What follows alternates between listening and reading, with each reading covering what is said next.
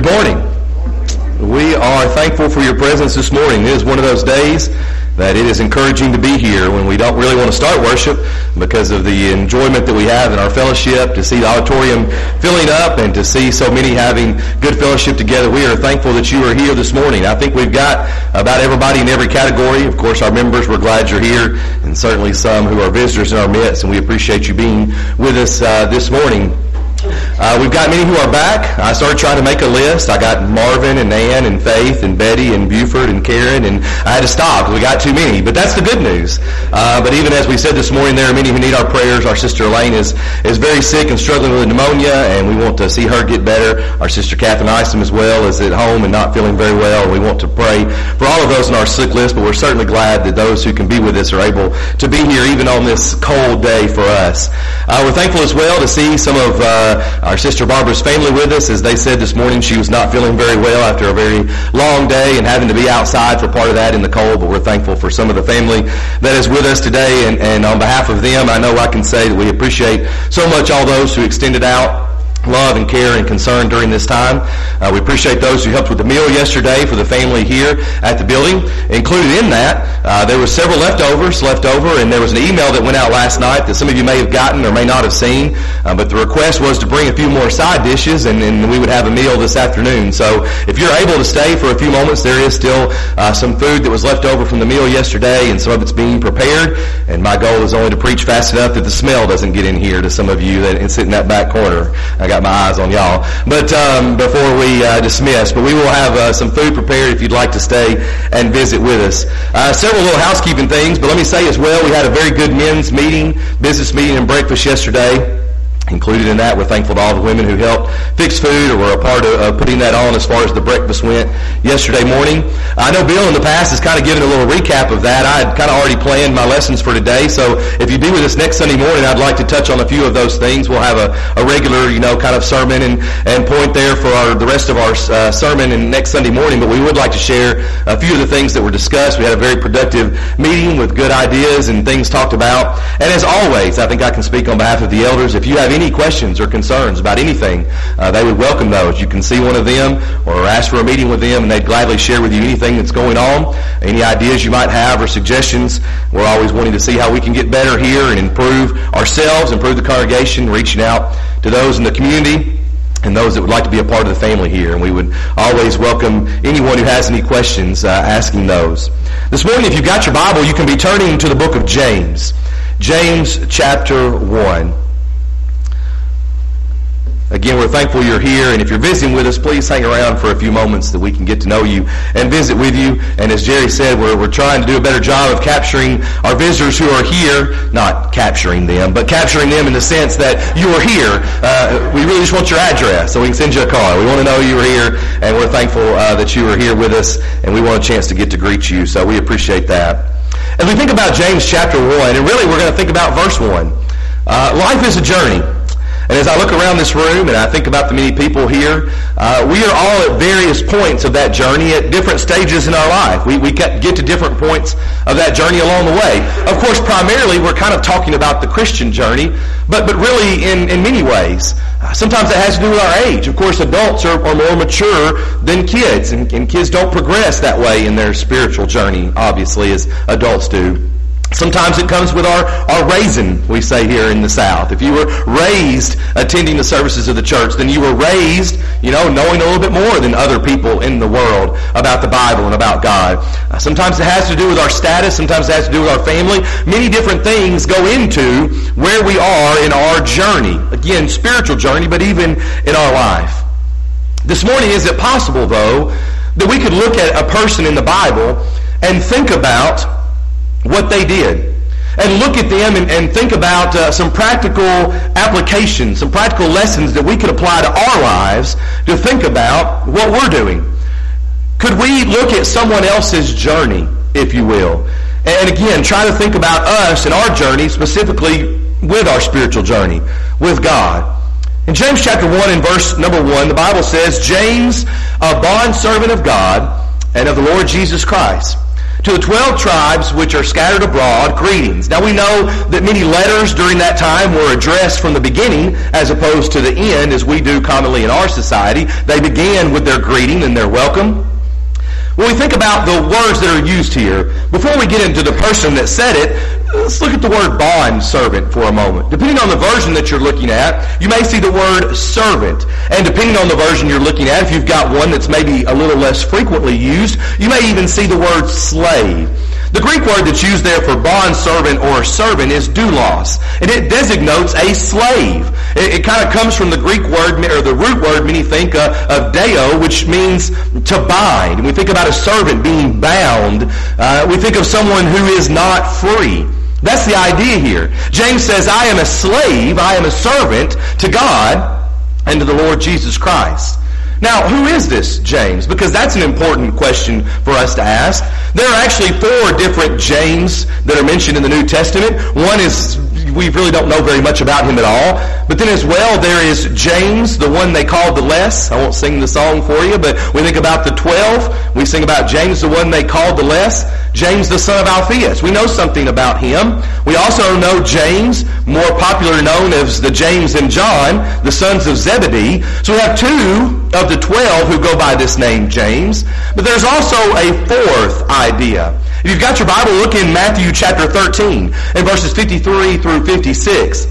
Because here we're seeing Jesus essentially being rejected by those in Nazareth. And they're asking, as they're astonished at what he's saying, who is this Jesus? Who is this man?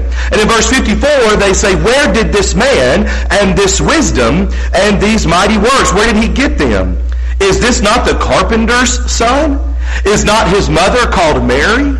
And his brothers, James, Joseph, Simon, and Judas? And even into verse 56, and his sisters, are they not all with us? Where then did this man get all these things? It's commonly held among most scholars, and you know, we as preachers try to touch on scholars sometimes. I've got a book about this thick I was looking at this morning again, that is an introduction to the New Testament. Now, this is not the introduction that you pick up and read when you're sitting at home with nothing to do. This is the book that you pick up when your professor in college tells you you've got to get it, because it's called actually a critical introduction to the New Testament. There's about 4 pages devoted to whether or not who this James is. So suffice it to say for our time this morning that most scholars tend to agree that this James is the half-brother of Jesus. Now, with that critical introduction, there's all kinds of external evidence, internal evidence in the book, the way the book is written, other things that we read about in the Bible, all of these things that we could spend time looking at this morning. But most people tend to agree that this is the half-brother of Jesus. Okay, well now that's a little more interesting. When we're talking about someone's journey, now we're kind of listening a little bit. This is not just anybody then. If this is a relative, a half-brother of Jesus, then, maybe we should think a little more about what he's trying to say here. And what we want to do in our few moments that we have left this morning is try to look at and understand maybe a little bit about James's journey. He kind of gives us a little insight here when we think about what else we know about him, and that's what we want to talk about as we go through our lesson. First of all, this morning, if you've got your outline in front of you there in the bulletin, James at first did not believe his brother. He did not believe his brother. Now, if you've got your Bible, you may look in John chapter 7 and verse number 5. Because as we come there to John chapter 7, and we're going to even look at chapter 6 in a moment, verse 5 says very plain and simply, for even his brothers did not believe in him. For even his brothers did not believe in him. Now, if you're familiar with Jesus at all, and I would say you're here this morning because you are, whether you're a Christian or not, or visiting, or you're familiar with Jesus, we know what he did. I mean, we know what he was a part of, and all the things that he went through, the way that he was accepted, the way that he was rejected, the way that he interacted with the people. I wonder what it would have been like to know that his brothers did not believe in him. Now, if you've got any siblings, brothers or sisters, you can understand how sibling rivalries go from time to time. And we're not really given any specific insight into that. But you might imagine there's a little bit of that. I mean, we're human. We get mad at our siblings. We're jealous of our siblings. But they do not believe in him. And the question I keep coming back to is, what would it take? What would it take? What would it take for you? I taught a class not too long ago on miracles, and that was a fascinating study because I continually have to ask myself, what would it take to believe in Jesus? Not only what would it take for us today, but what did it take for those who were standing there right with him? I used this passage, I think, even last week, but in John chapter 6 there, if maybe you even go back a few verses or a page in your Bible, beginning in verse 66 through 69, we talked about the fact that there were those standing with him who turned their back on Jesus. They didn't believe in him anymore. They didn't want to follow him anymore. And Jesus asked the 12, do you want to go away? And Peter says, you have the words of eternal life. There's nowhere else to go. We didn't get as far as verse 69, but in verse 69, Peter goes on to say, also we have come to believe and know that you are the Christ, the Son of the living God. So I ask you, what would it have been like for Jesus to have those turn their back on him? To turn around and walk away? But Peter says, we believe, we're going to stick with you. But what would it take? When we think about the account of John's account of the life of Jesus, there had already been water turned to wine, as John records for us. There had already been healing. If you go back just a few chapters, there's a couple of different healings of people. What would it take? You go forward in John, there's the feeding of the 5,000 before we get to John chapter 6 and 7. And even later in John, there is the raising of the dead. What would it take? Jesus' brothers at first do not believe him. And I don't know. And that idea of miracles is amazing to me, to watch somebody who was not able to walk all of a sudden stand up and hop around and walk. I mean, to think that there's a person dead and dead things do not come back to life again, come forth out of the tomb. What would it take? But Jesus' brothers, at least at this point, do not believe him. And that's kind of an interesting take for us. But when we think about James, there's part of his journey. There's part of his walk. At least beginning, he does not believe his brother. But number two this morning, James changed his mind. He changed his mind. But he did that after seeing. Now the verse on the screen is 1 Corinthians chapter 15 and verse number 7. And if you know anything about 1 Corinthians 15, the beginning of chapter 15 is the gospel. It's the gospel. And we use that word a lot. And we maybe toss it around a little bit, not flippantly necessarily, but we talk about the gospel, responding to the gospel call. What is the gospel? The gospel is the death, burial, and resurrection of Jesus. And Paul says that here, down in verses 3 and 4. And he goes on in 5 to say that after he was resurrected, which, by the way, is one of the major parts of it. I mean, his death and burial is, but if he didn't rise again, what good would have done? But he rose again. And in verse 5 it says that he was seen by Cephas and by the 12. And verse number 6, he was seen by over 500 brethren at once. And in verse number 7, he was seen by James.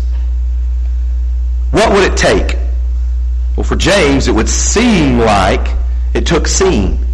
Now, if you got your Bible, go over to Acts chapter 1. Acts chapter 1 in verse number 14. Because we have an interesting, maybe a little side thought compared to that, and a little something else to consider. But in Acts chapter 1, before Jesus ascends into heaven, he's talking there to the apostles. And really after that, in verse number 12, they returned to Jerusalem from the mount called Olives, which is near Jerusalem, a Sabbath day's journey. And in verse number 13, we see who is there. But continuing on into verse number 14, these all continued with one accord in prayer and supplication with the women and Mary, the mother of Jesus, and with his brothers. They're there in Acts chapter 1. They're gathered there with those other folks who are continuing in prayer and supplication. James is there because he believes. And he believes because he's seen. His skepticism has been transformed into faith. If you've got your Bible, go back to the end of the New Testament, 1 Peter chapter 1 and verse number 8. 1 Peter chapter 1 and verse number 8. Really, it continues on down from verse number 6, but Peter talks about that we may be found to praise and honor and glory at the revelation of Jesus Christ, whom having not seen, you love. or whom having not known you love. Turn over a page or two to 1 John. 1 John chapter 4 and verse number 20. We know that John says, if someone says, I love God, and hates his brother, he is a liar. A liar. Why? For he who does not love his brother, whom he has seen, how can he love God, whom he has not seen? James changed his mind after seeing. And that's an encouraging thought for us. He took his skepticism, and I imagine, and again, we don't know for sure, but I can picture James and others watching from afar. Standing back a ways. Maybe a day's journey behind. Maybe even, kind of coming in later in the evening after Jesus has arrived somewhere and kind of hanging back among the crowd and watching. There's skepticism. They're unsure. There's unbelief. But James is transformed into a faith because he's now seen. He's now seen Jesus, and he now understands, and he's going to make the change. But to dig into it a little deeper and to begin to make application for ourselves, thirdly this morning, it's humility. It's not just the seeing, but it's the humbleness that comes after that leads James by inspiration to write this practical epistle. We don't have time, obviously, to get into the entire book of James this morning. But when you think of what you know, what does James talks about? James talks about the tongue. James talks about love. James talks about wisdom. James talks about doing things. He talks about faith. This practical epistle. Because when Paul wrote, not all the time, but many times, as Paul wrote, Romans, Corinthians, he's writing to somebody. Almost at somebody, if you'll allow me to say it that way. Here's some of the things you have going on. Here's some of the things you need to consider. But James doesn't write necessarily at any particular group of people and say, hey, you need to fix this. He writes this general epistle. And I like the phrase there, this practical epistle. One to all followers of Jesus. To those that would read it at that time as he penned it, and to us today, we can take a look at James and see, by inspiration, this humility that he practiced in his life. If you got your Bible, look in Acts chapter 15, because we see a little bit more about the change of James. We don't just know simply of this letter, this general practical epistle. But in James chapter 15, we see that Acts 15, we would see that James goes on to become a pillar, if you will, in the church at Jerusalem. Now, you Bible students may know Acts 15, but for those of you who are a little less familiar, this is what we sometimes call the Jerusalem Council. This is where a bunch of folks got together because there were Jewish people who were practicing a dogma, if you will, that what they said was that the gospel plus circumcision equaled salvation. That's what they were trying to bind on everyone else. That the gospel plus the circumcision, that's how you could be saved. And so there's this council and there's this discussion on what they are going to do with these Gentile converts. And they have, again, a lot more than we have time to get into this morning. But they have this. But if you look down in Acts chapter 15, beginning in verse 6, but really going on down even further in verse number 13. And after they had become silent or stopped speaking, James answered. James answered. He's going to become, or he is, a pillar in the church at Jerusalem. He's going to speak up here.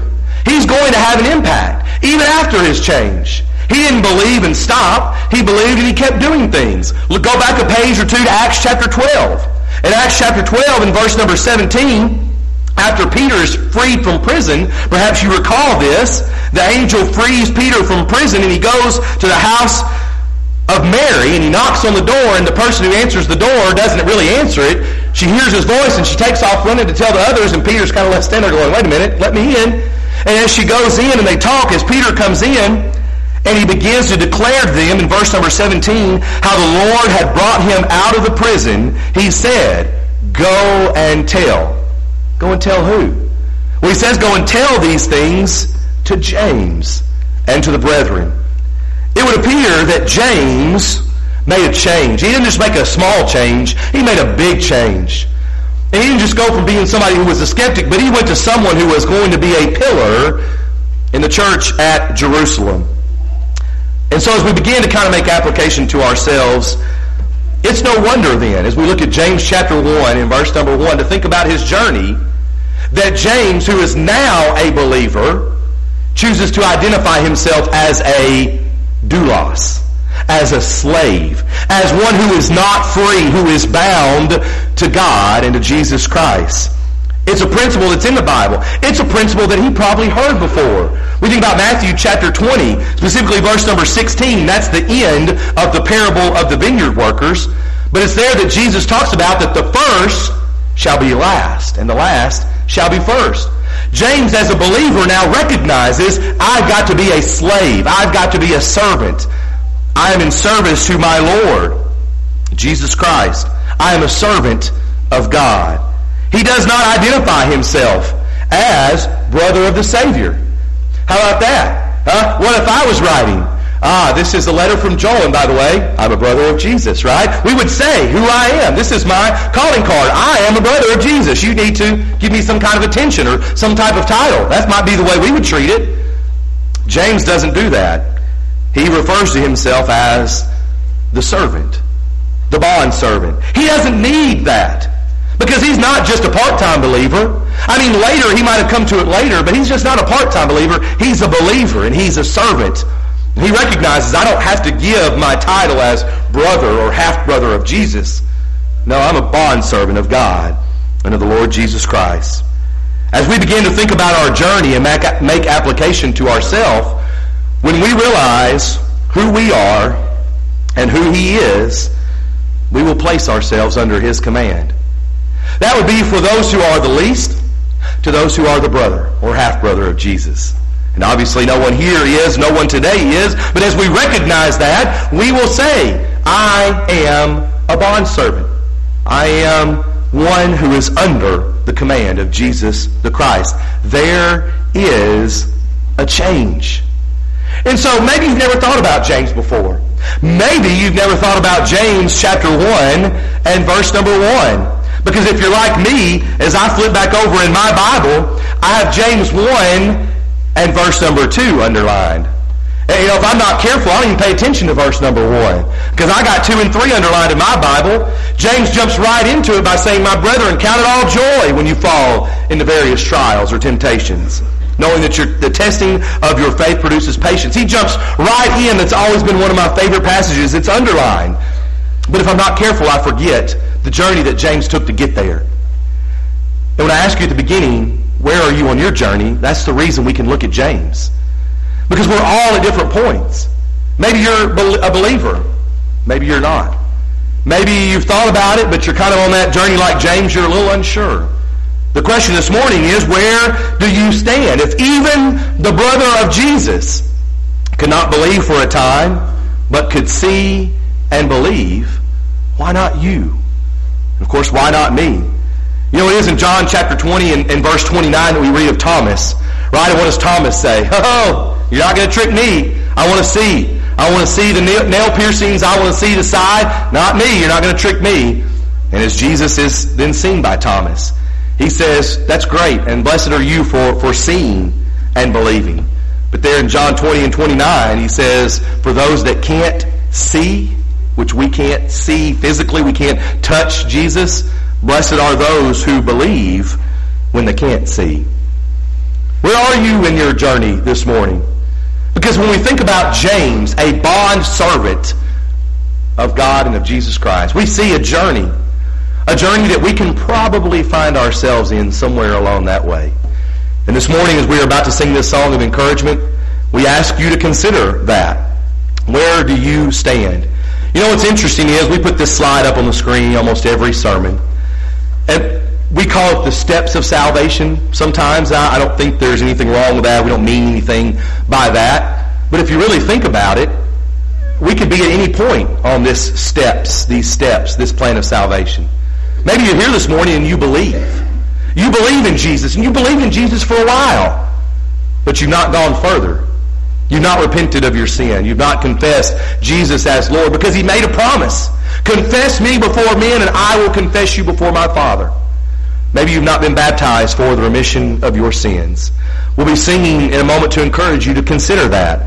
Finish out the journey. Don't stay before believing. Don't even stay with believing.